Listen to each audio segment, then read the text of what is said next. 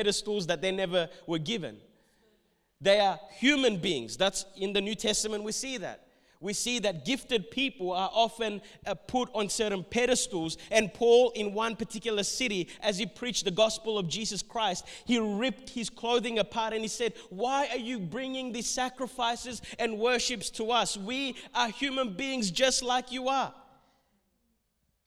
You see, when you don't know who you are and what Jesus has done for you, the access that you have, you often, you suddenly begin to think, Yo-Yo has a closer access to God than I have.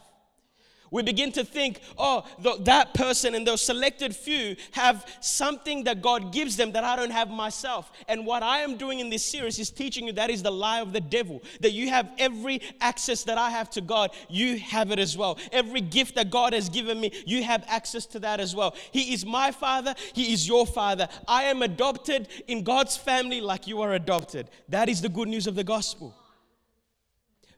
Every prophecy never had its origin in the human will. In other words, everything that the prophets, everything that the writers of the Old Testament wrote, it wasn't out of their will. How did it happen? Peter teaches us. They spoke from God as they were carried along by the Holy Spirit.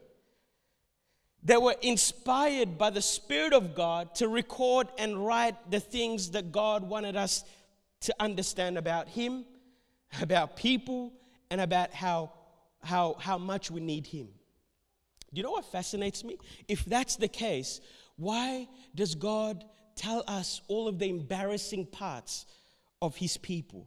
The stories that we are ashamed to speak about. Why does God leave those things in there? That shows us that God, He's a God of truth. He wants us to know that He can use messed up people. He wants you and me to know He can use people that have a history. He wants you and I to know that someone like Manasseh in the Bible, Manasseh was one of the most evil kings that existed. He sacrificed his children to idol worship. I mean, you name it and think about what is the most evil thing someone can do. Manasseh did it. Manasseh is an example of when someone who has deviated from the laws of God, was someone who has become an opposition to God, who blasphemes God, when they humble themselves and repent, you are not too far from the saving hand of the living God. The Bible says that he had such arrogance that he went into the temple and he sacrificed in the temple of God. The priests, they got together, they begged him, the priest of God, they begged him, Manasseh, what are you doing? What you're doing is blasphemous. And he, in his arrogance, he rejected their advice and he went ahead in the temple of the living God. He sacrificed wicked things. This was the Manasseh. So God, He sent the armies to arrest him. They put a hook in his nose and dragged him away. The Bible says that in his desperation, he finally humbled himself and he cried out to God. And God heard his cry. That messes me up. God heard the cry of someone like that, and yet we stand here arrogant, puffed up, and we cancel certain people out thinking that they're not worthy for the gospel, that they're not worthy, or they're too messed up, they're into so many things. That is the lie of the devil. The good news is that the gospel, this thing that Jesus did, is available for all flesh, for all people who would humble themselves. So we see the Holy Spirit's role in inspiring Scripture in the Old Testament. The third area that we see the work of the Holy Spirit is in the nation of Israel. The only nation we see distinctive operations of the Spirit was on the nation of Israel. The Spirit of God we see in the narrative, in the history from the formation of this nation. God said, I didn't choose you. Come on. I didn't choose you because there was anything special about you. Do you know why God chose this particular nation that started from one man and became a family and then became a nation? He said, I chose you because you are the weakest, the smallest. I chose you to display my glory. The reason why God chose that particular nation is because they were the weakest. They were not the most powerful nation. God didn't choose them because they had anything within themselves to be favored by God, but God displayed his favor on unworthy people to display how big and how God he is. And we see that the Spirit of God in the Old Testament, in the nation of Israel, set upon certain individuals to accomplish his purposes. The Spirit of God came on Joseph. And Joseph was an ordinary man like you and I. But when there was a problem, the Spirit of God empowered him to interpret the dreams of the king, which led to him being at the place where God wanted him to be. We see the Spirit of God descending and filling Moses. He receives the divine revelation of the exact blueprint of the tabernacle that he wanted him to build. We see the Spirit of God descending on Othniel and Gideon and Jephthah and Samson in the book of Judges. These were people that the Spirit of God would suddenly empower to achieve deliverance for the nation of Israel when they cried out to God. We see the Spirit of God on kings, like King David. King David was filled with the Spirit of God, and we see him, for example, playing the harp, and as he played, evil spirits would depart King Saul. We see him having this anointing. He said, I would rip the lambs that he used, when he used to be a shepherd, he would rip them out of the lion's mouth. He would tear the lion's mouth. He said, I fought with the bears. And we know the story of him and Goliath. That wasn't David being strong. That was because the Spirit of God empowered him to accomplish certain purposes. We see the activity of the Spirit in individual lives in certain Israelites. They were able to do things that they were not able to do in their own strength. Remember this. When I'm talking about the Holy Spirit, this is a key point for you to remember. What we see is the consensus of Scripture is people did what they normally cannot do because they had the power of the Holy Spirit. They had supernatural strength, like Samson defeating an entire army with a jawbone of the lion. We had people that had supernatural wisdom, like Daniel. The word on the street, the reputation he had is this man is able to solve difficult problems. You gotta have God with you to succeed in an environment that is set up for you to fail. And we think that we are having it hard and we cannot, it's very hard to live for God. Like I can't be different. I can't just, I have to do what everyone else is doing. Otherwise I won't get promoted. Otherwise I won't get accepted. Otherwise I won't belong in these groups. But we have a testimony of people who are in the same position as we are. Actually, I would say and argue much more harder position. Yet they dared to trust the God that was with them. Daniel, throughout his entire life in the kingdom of Babylon, captured at a young age, as a little boy, captured by an evil king, captured to be trained in the ways of the Babylonians, trained in ways that are contrary to the ways of God. Yet, he was always in the king's palace. He had co-workers. Come on, if you want to talk about work problems, read the book of Daniel. He had work colleagues that were in the occult and witchcraft that were constantly conspiring for his downfall. Did their plan work? No. They threw him in the lion's den at one point. Their plan seemed like it worked, but God came down and shut the mouth of the lions because God was with Daniel. God was with him. No matter what people conspired, the Spirit of God was with him. So we see this function of the Holy Spirit in the Old Testament. And now let's go to the function of the Holy Spirit in the New Testament. There is 400 years of silence between Malachi and Matthew, between the Old Covenant and the New Covenant. 400 years of no new revelations, no new prophets like Ezekiel, Jeremiah that had and uttered the word of the living God. They gave a now word and gave direction for the people of Israel. Nothing like that.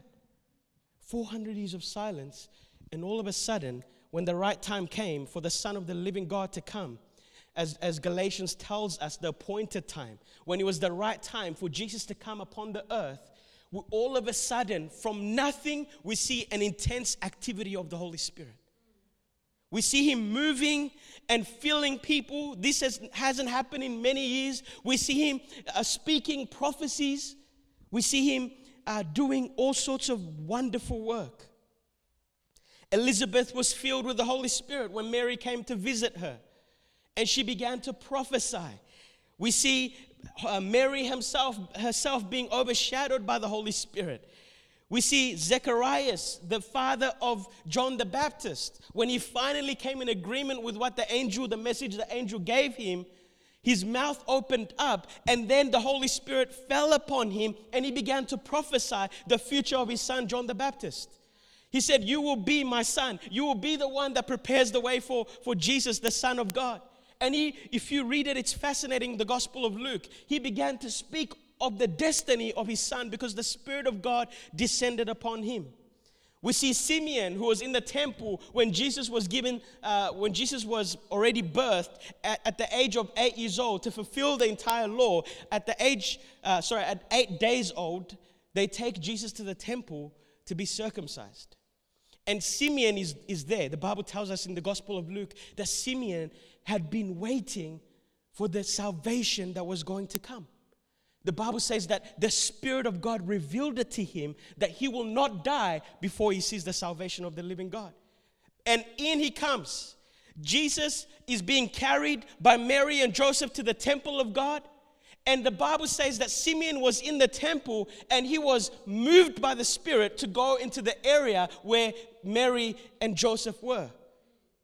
And the Holy Spirit showed him the salvation of Israel and the salvation of the Gentiles.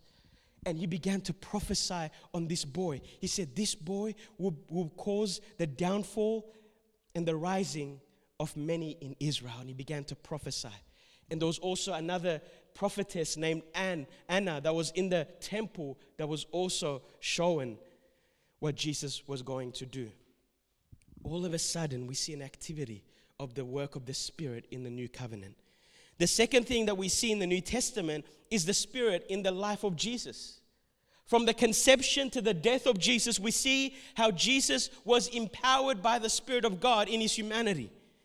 Jesus' birth begins with a supernatural work of the Holy Spirit. The Holy Spirit overshadowed Mary, and she was able to give birth without having natural relations with Joseph. We see that Jesus began his ministry by reading Isaiah chapter 61, verse 1 to 2.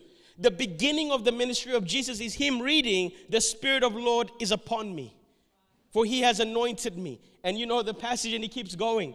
But he began his ministry in that. We see that before he did anything, he was baptized, and the Spirit of God descended upon him in the baptism under John the Baptist. We see that Jesus then was led by the Spirit into the desert for the temptation. We see that Jesus taught, he healed, he cast out demons by the Spirit. Jesus said himself, no one can do these things besides by the finger of God. He's talking about the Holy Spirit. Let's listen to what Peter said in Acts chapter 10 when he went to witness to the house of Cornelius, a Gentile convert. He was a Gentile man who doesn't know much about Jesus. It's a supernatural story, but the Spirit of God says to Peter, "Peter, 2 men are going to come, and they're going to ask you to come with them. Go with them." He spoke to him in a dream. So these men come, and Peter goes with them. And as he's witnessing to this man named Cornelius and his family, he's telling them about who Jesus was. This is the testimony that he had about Jesus. How God anointed Jesus of Nazareth with the Holy Spirit and power, and how he went around doing good and healing all who were under the power of the devil because God was with him. So we see the Spirit's activity in the life of Jesus. Next, we see the Spirit's activity in the life of the church. So Jesus had to finish his work for the Holy Spirit to come down. Jesus said, "Unless I ascend, he will not come." Let's go to John chapter 16, verse 7 to 8. John 16, verse 7 to 8. "Nevertheless, I tell you the truth. It is for your advantage," this is Jesus speaking, "that I go away. For if I do not go away, the Helper," I love that, "the Helper will not come to you, but if I go, I will send him to you. And when he comes, he will convict the world." Notice that. He will convict the world concerning sin and righteousness and judgment. Jesus said to his disciples, hey, guys, it's better for you that I go away so that the Holy Spirit can come. What we see in the teaching of Jesus about the Spirit, the Holy Spirit, is that the Holy Spirit is that he has personality. He's not an impersonal force. You know, when we talk about God the Father, we understand the Father as having personhood, even though God is spirit. God doesn't have a body like we do. God is spirit. But when we say God the Father, we can automatically in our mind say, yes, he has personality. When we say God the Son, it makes sense. But when we say God the Holy Spirit, that's when we get confused. Oh, if he's spirit, that means he's just a force or he's just a power. No, he's not just a power. He's not just a force. Jesus said when he comes, giving personal pronoun to the Holy Spirit. That means that a light cannot be referred to as a he. A light cannot have personality, but we see the Holy Spirit having personhood.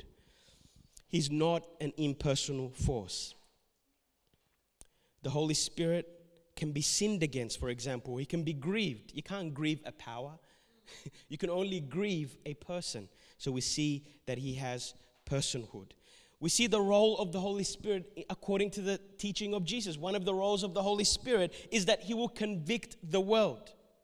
He will convict the world in three areas. He will convict the world, those who do not know Jesus, he will convict the world of sin to begin with. The word convict has two meanings. The first one is the legal term to pronounce a judicial verdict. The second, which I think is what the proper usage of this term is the act of convincing.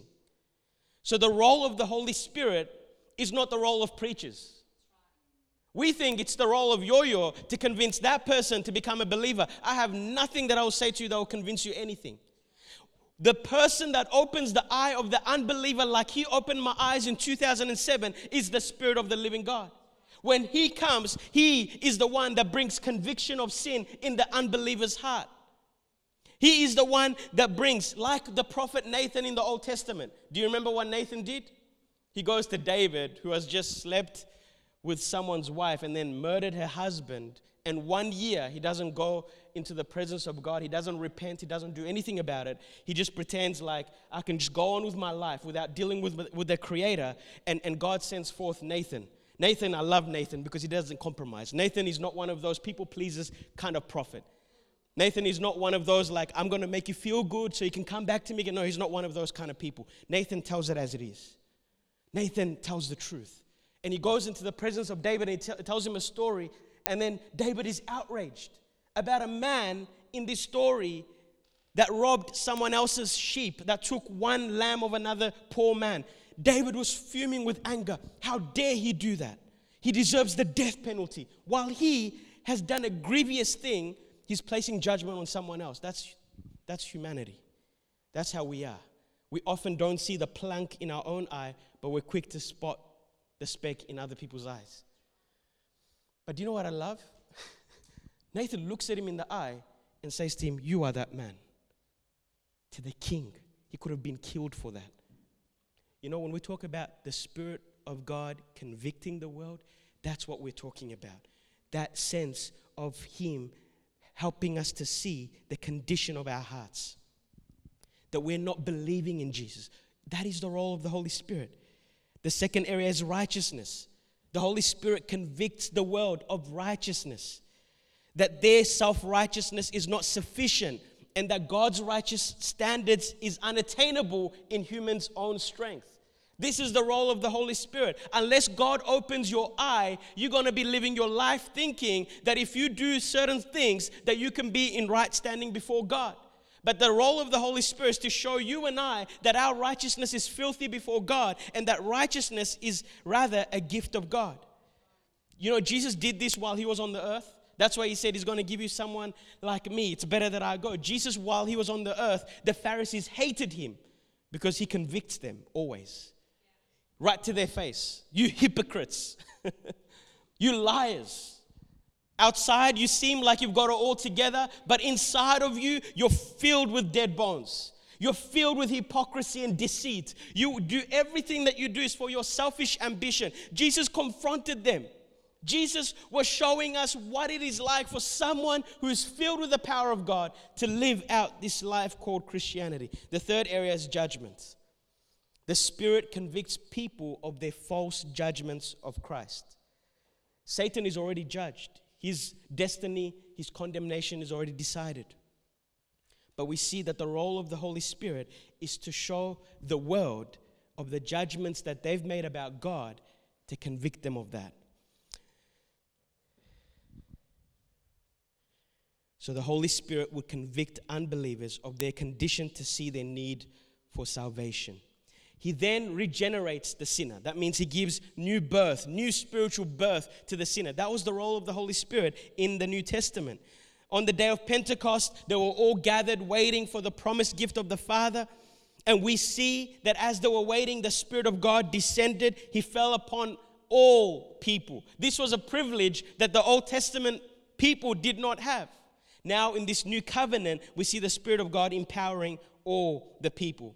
We then see him empowering the disciples and the apostles to be bold witnesses for Jesus, giving them all sorts of gifts that makes ordinary people do extraordinary things. When you read the book of Acts, it's fascinating. They see a lame man from birth. They say to him, arise and walk. And the Bible says that the man gets up and he begins to walk. They do things that they could not do in their own strength because the Spirit of God had filled them. They heal the sick. They cast out demons. They spread the gospel. They discern the direction of the Holy Spirit. The apostles are used to shape also the teachings of the new covenant. So the Old Testament writing was closed, the canon of Scripture, but we see the role of the Holy Spirit. As he worked in the Old Testament prophets, now he's working through the apostles to bring about the teachings of the new covenant. Let's go to Acts chapter 8, verse 18 to 21, quickly. When Simon saw that the Spirit was given on the laying on of the hands, of the apostles' hands, he offered them money and said, give me also this ability so that everyone whom I lay my hands may receive the Holy Spirit. And Peter answered, may your money perish with you because you thought that you could buy the gift of God with money. You have no part or share in this ministry because your heart is not right before God.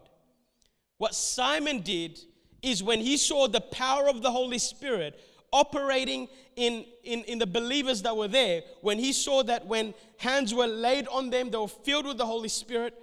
When he saw the things that were being done in that city, he was a sorcerer himself. He was a witch doctor himself. When he saw that, he's like, I want that ability. What do I have to do to get it? Because that's how the occultic works, isn't it? Satan makes them pay through whatever means to get the things that he wants, the powers that he can give them. And he thought he can apply the same principle that he applies in the kingdom of darkness to the kingdom of light. But Peter looked at him and he rebuked him and he said, you thought you can buy the gift of God with money. He offered money to purchase the free gift of God. Do you know why the gifts of God are free? Is because we can never afford payment to receive those gifts. Therefore, that's why it's called a gift. But he said this ability, this Holy Spirit coming and filling the person is not bought.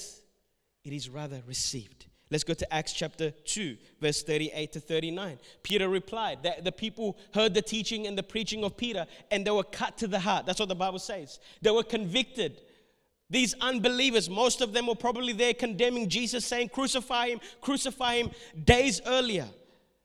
And right now they're standing and they're hearing the message of Peter. He was filled with the Holy Spirit. And as he's speaking, they were cut to the heart. That's the role of the Holy Spirit, my friends. And as they were standing there, they said, what must we do to be saved? And he said, after he told them this, Peter replied, repent, turn from your wicked ways. Acknowledge that your way, your path is sinful, that it's an offense to the living God, that you've broken his laws and his commands, that you are going on the path to distraction. Repent, turn from your way. You're going this direction now. Turn and begin to trust God. Repent and be baptized, every one of you, in the name of Jesus Christ for the forgiveness of your sins. Number one is the work of the gospel through Jesus Christ. The salvation that comes through Jesus. And then look at this. And you will receive the gift of the Holy Spirit. The promise is for you. The what? This is a promise, my friends. The promise is for you and your children and for all who are far off. That's us. This happened 2,000 years ago. He's talking about us. This promise is also for us. The only way that we can have the Holy Spirit is by receiving Him. Just like salvation is a gift, the presence of the Holy Spirit in our life is a gift. Let's go to Galatians 3, 2-5. This is what Paul said to the church of Galatians. He said, who has bewitched you? Who has blinded you? This is the question he had for them. I would like to learn just one thing from you. Did you receive the Spirit by the works of the law, by performance, by obeying certain things, or by believing what you heard? Next verse. Are you so foolish? After beginning by the means of the Spirit, you are now trying to finish by the means of the flesh? You began right, you believed in the power of the Holy Spirit, but now you're trying to attain what God can do by your performance. Have you experienced so much in vain, if really what it was in vain? Next verse. So again, I ask you, does God give you His Spirit and work miracles among you by the works of the law or by believing what you have heard? You see, my friends, we receive the Spirit of God. We receive His gifts by believing and not because we did anything. The last point I finish on this, Holy Spirit in us. We've seen the Holy Spirit in the Old Testament. We've seen the Holy Spirit in the New Testament and how He worked in the early church and the life of Jesus. But this is the glory that we have through Christ, is that the Holy Spirit is now in us. Matthew chapter 3, verse 11. I baptize you with water for repentance. This is John the Baptist speaking. But after me comes one who is more powerful than I, whose sandals I am not worthy to carry. He will baptize you with the Holy Spirit and fire. We need to understand, number one, that the gift and the treasure of the Holy Spirit, this fellowship of the Holy Spirit, is only through Jesus Christ. This is one of the riches that Jesus came to give you and I.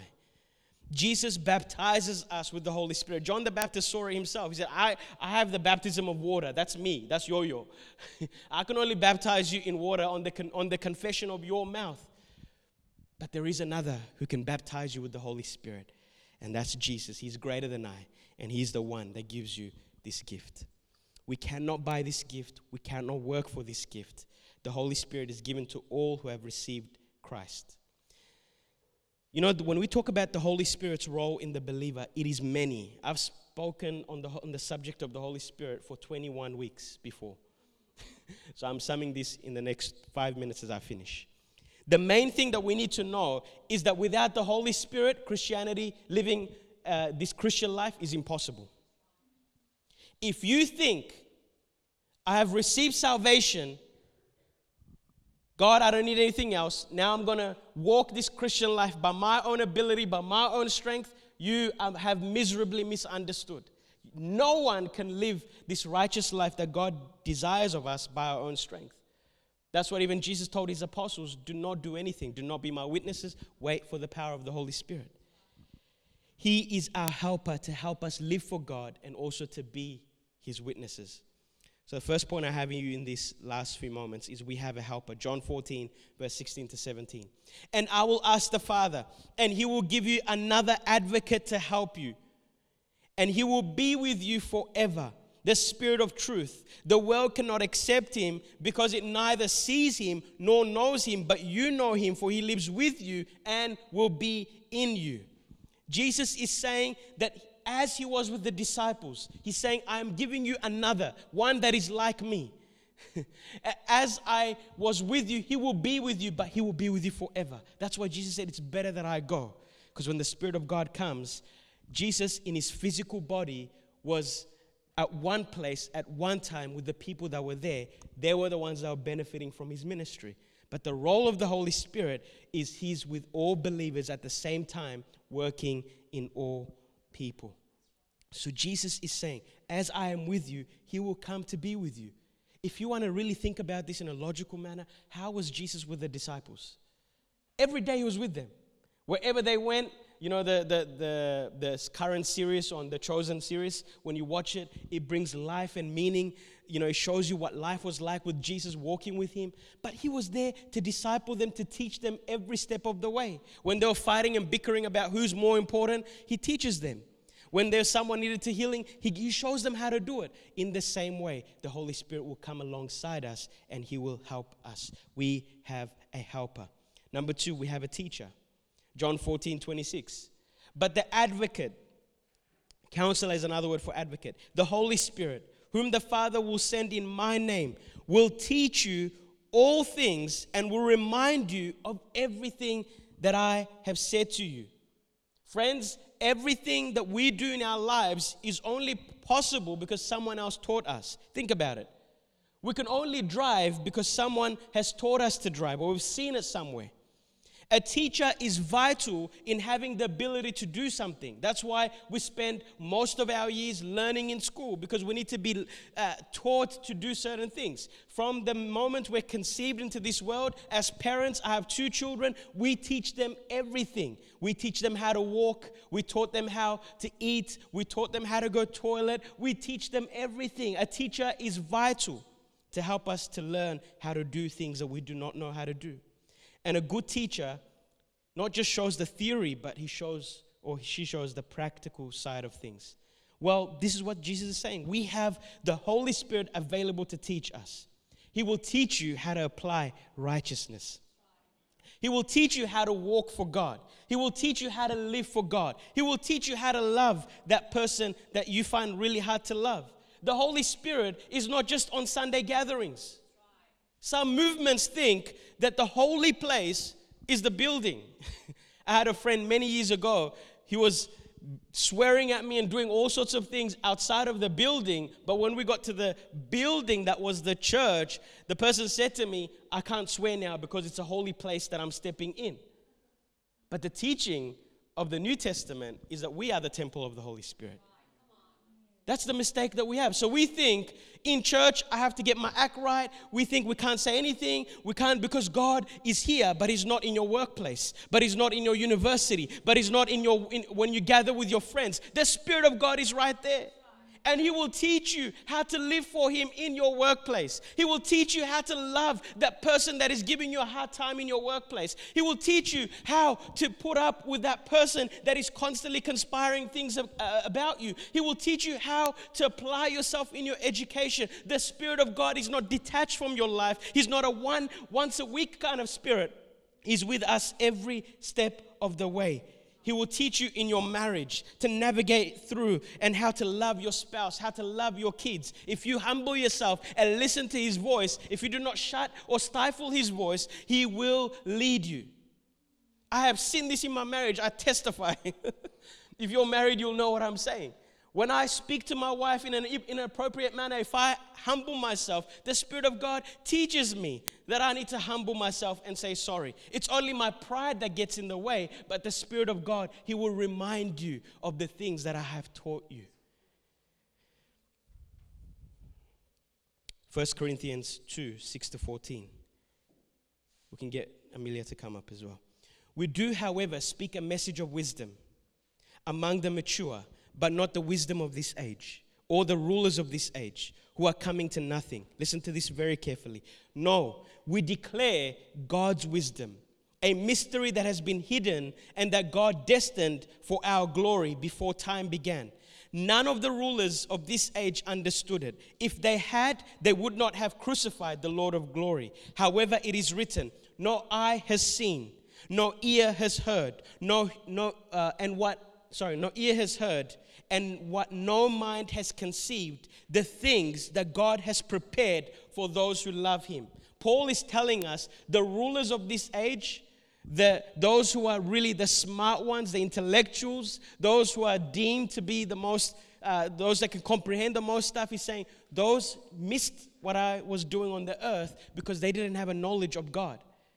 They didn't have this knowledge, but he's saying, I will give it to those who love me. Verse 10, what does it say? These are the things God has revealed to us by the Spirit. Listen to this, he keeps going. The Spirit searches all things, even the deep things of God. For who knows the thoughts of who knows a person's thoughts except their own spirit within them? In the same way, no one knows the thoughts of God except the Spirit of God. What Paul is teaching us here, if I were to come now to Jacob and say, Jacob, this I know what you're thinking in your heart, I'll be lying. Unless God gave me this divine ability to have discernment. But we as human beings do not have the capacity to know the thoughts of the human heart. I can observe Jacob. I can observe his speech, I can observe his mannerism, and I can make certain conclusions, but I don't know what's in Jacob's heart. That's what Paul is saying here. The only person that can reveal to me the heart of what Jacob is thinking is Jacob himself. So as the human heart, as the human mind can only be known if the person reveals it, in the same way, we can only know the thoughts of God, the ways of God, when the Spirit of God opens our eyes. For he searches the things of God. And he keeps on saying this, verse 12. What we have received is not the spirit of the world, but the Spirit who is from God, so that we may understand what God has freely given us. I'm finishing with this passage. Listen carefully. This is what we speak. Not in words taught to us by human wisdom, but in words taught to us by the Spirit, explaining spiritual realities with Spirit-taught words. Verse 14 is very important. I'll finish with this. The person without the Spirit does not accept the things that come from the Spirit of God and considers them foolishness and cannot understand them because they're discerned only through the Spirit. Listen to me very carefully. I'll finish on this point. The Holy Spirit, do you know what His role is in your life? His role is to illuminate, to give understanding, to give light to the things of God. He's here in our life to switch on the lights in our mind and in our hearts. Have you ever had an amazing teacher that helped you to get something? Like you've been taught accounting hundreds of times by different teaching, but you sit down one conversation with Abel, you're like, whoa, I get it. There's certain teachers, they can just articulate some stuff and he gets this, the light goes on. Like, whoa, I get that. I understand it now. I can apply it. Do you know that's the role of the Holy Spirit in our life? He illuminates the things of God, the work of God. He gives us understanding of the things of God.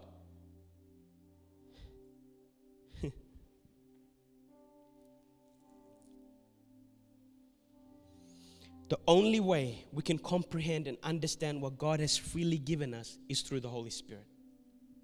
But the person without the Holy Spirit, without this gift that you have available, you have access to through Christ, without this treasure, these riches that we have in Jesus, the person cannot understand the things of God. They are foolishness to them. That's what Paul teaches us. They'll say things like, you mean you're going to forgive that person even after what they've done to you? You need to plot the destruction. You need to revenge that person. That's what you need to do. What's this nonsense that you're going to forgive that person? I'll never forget this Christian man who lost his brother because he was murdered by this cop who went to his house and just murdered him. He went into the courtroom and he testified one thing. He said, Your Honor, can I do something? Can I say something? And the whole courtroom was quiet. This is the victim. This is the brother of the one that his brother has just been murdered by this cop. And he says, can I forgive her? And he says, I know I'm asking too much, but can I go and hug this lady? And the judge was astonished and he allowed it. He made news headline worldwide. The things of God are only understood by those who have the Spirit of God. But to the world, they're foolishness. You're in the middle of a crisis, and you're saying, let's pray. What's prayer going to do? What's this nonsense about prayer? The things of God are foolishness to the person without the Spirit. What do you mean that you're waiting for marriage and they'll mock you? There's a girl right there, bro. Like she wants you. What do you mean that you're waiting for marriage? The things of God are foolishness to the world. They make a mock out of it. But to the one with the Spirit of God, they can comprehend the truths revealed about God. As you close your eyes, I want to bring you to this place today. Adam and Eve desired to have knowledge that they ought not to have. And so the curse came. But the Holy Spirit, however, gives us the ability to know God and give us insight into the knowledge we ought to know. That's the reverse of the curse. What the Holy Spirit wants to do in your life and in my life, He wants to give us this knowledge of God that was taken from us because of the curse. The Holy Spirit's role in our life is for you to know Him better, to know what Jesus has done for you, to open your eyes so you're not living miserably, so you're not running around aimlessly, so you're not running after the patterns of this world. The Holy Spirit wants to open your eyes. Church, would you let Him today? He wants to guide you in your life. He wants to guide you into all truth. He is like in our world today, I was thinking about this. What would we do without a GPS? We rely heavily on this global positioning system. We are totally reliant on it. We also have God's positioning system, the Spirit of God. Jesus said when He comes, He will guide you into all truth. This is promise, my friend. This is not wishful thinking. He will help us to navigate through life's decisions. He will navigate us through the roadblocks in life, the dead ends, the wrong directions. He will redirect us back to life, back to the path of God. But today I want you to know that you have access to Him, but He is like a dove. That was the analogy that we see in the New Testament. He's gentle. He's gentle. He doesn't go against your will, but He works in partnership with you. My prayer is that today, that you would invite Him into your heart, that you would invite Him into your life and say, Holy Spirit, I want you to lead me. I want you to guide me. I want you to teach me. I want you to open my eyes to understand what you have freely given me, what I have in Christ, the treasures that I have in Jesus. Spirit of God, open my mind. I don't want to live again, Holy Spirit, empty, living in things that do not bring fulfillment, but I want to live in the promises that you've given me. I want to live in the inheritance that I have through you. Spirit of God, come on, let that be your prayer, church. Say, Spirit of God, I want you to lead me.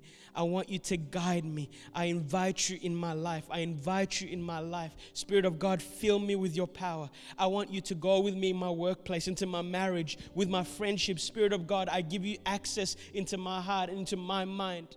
Teach me how to live for you. Teach me how to stand out of the crowd. Teach me what you taught your disciples, what you taught those people that did great things for your kingdom. Teach me what you taught them. Spirit of God, I surrender to you today. I don't want to run anymore, Holy Spirit, but I yield myself to you. I yield my emotions. I yield my thoughts, my mind. I allow you, Holy Spirit, to work in me, to change my mind, to change my thinking. I want to think like you think. I want to have a God's perspective on every area of my life. You know, my friend, God wants to be involved in every part of our life. In every major decision and minor decision, God wants to be involved. And we have this access. Not everyone has this access, but we have this access by Jesus Christ. We have the gift of the Holy Spirit. A treasure that Simon said, how much do I need to pay to have this? We have divine wisdom, discernment. We have the gifts of the Spirit readily available to you today.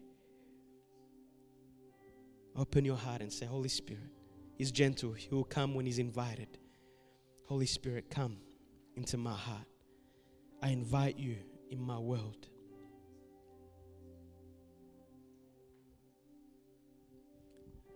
Holy Spirit, we thank you for your presence right now. We thank you for the work that you're doing. I pray for those who have not received salvation in this room. Holy Spirit, that you will do the convicting in the heart of that person. That you will show that person their need for salvation. That salvation is a gift and not something that can be earned. That righteousness is a gift and not something that can be earned. And I pray that you do your work right now, Holy Spirit, bringing conviction of righteousness, sin, and judgment. And I also pray for that person who has received you, Lord Jesus, who has salvation, but is trying to live this Christian life in their own strength, in their own ability. I pray right now that you would give illumination to the understanding of that person, that you would enlighten that person to know that apart from you, we cannot live for you, that we need your help, Holy Spirit.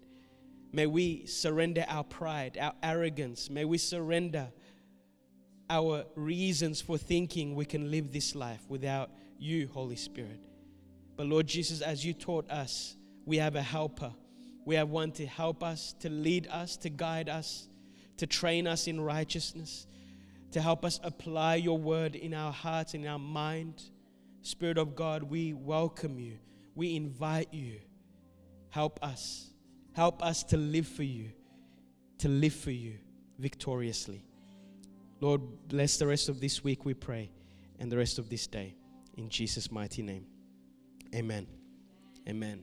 Amen. Awesome. Thank you so much, guys, for joining me today and for coming to hear the word of God. There's refreshments. I was told by the team there's refreshments, so make sure you have refreshments, and we'll see you next week. God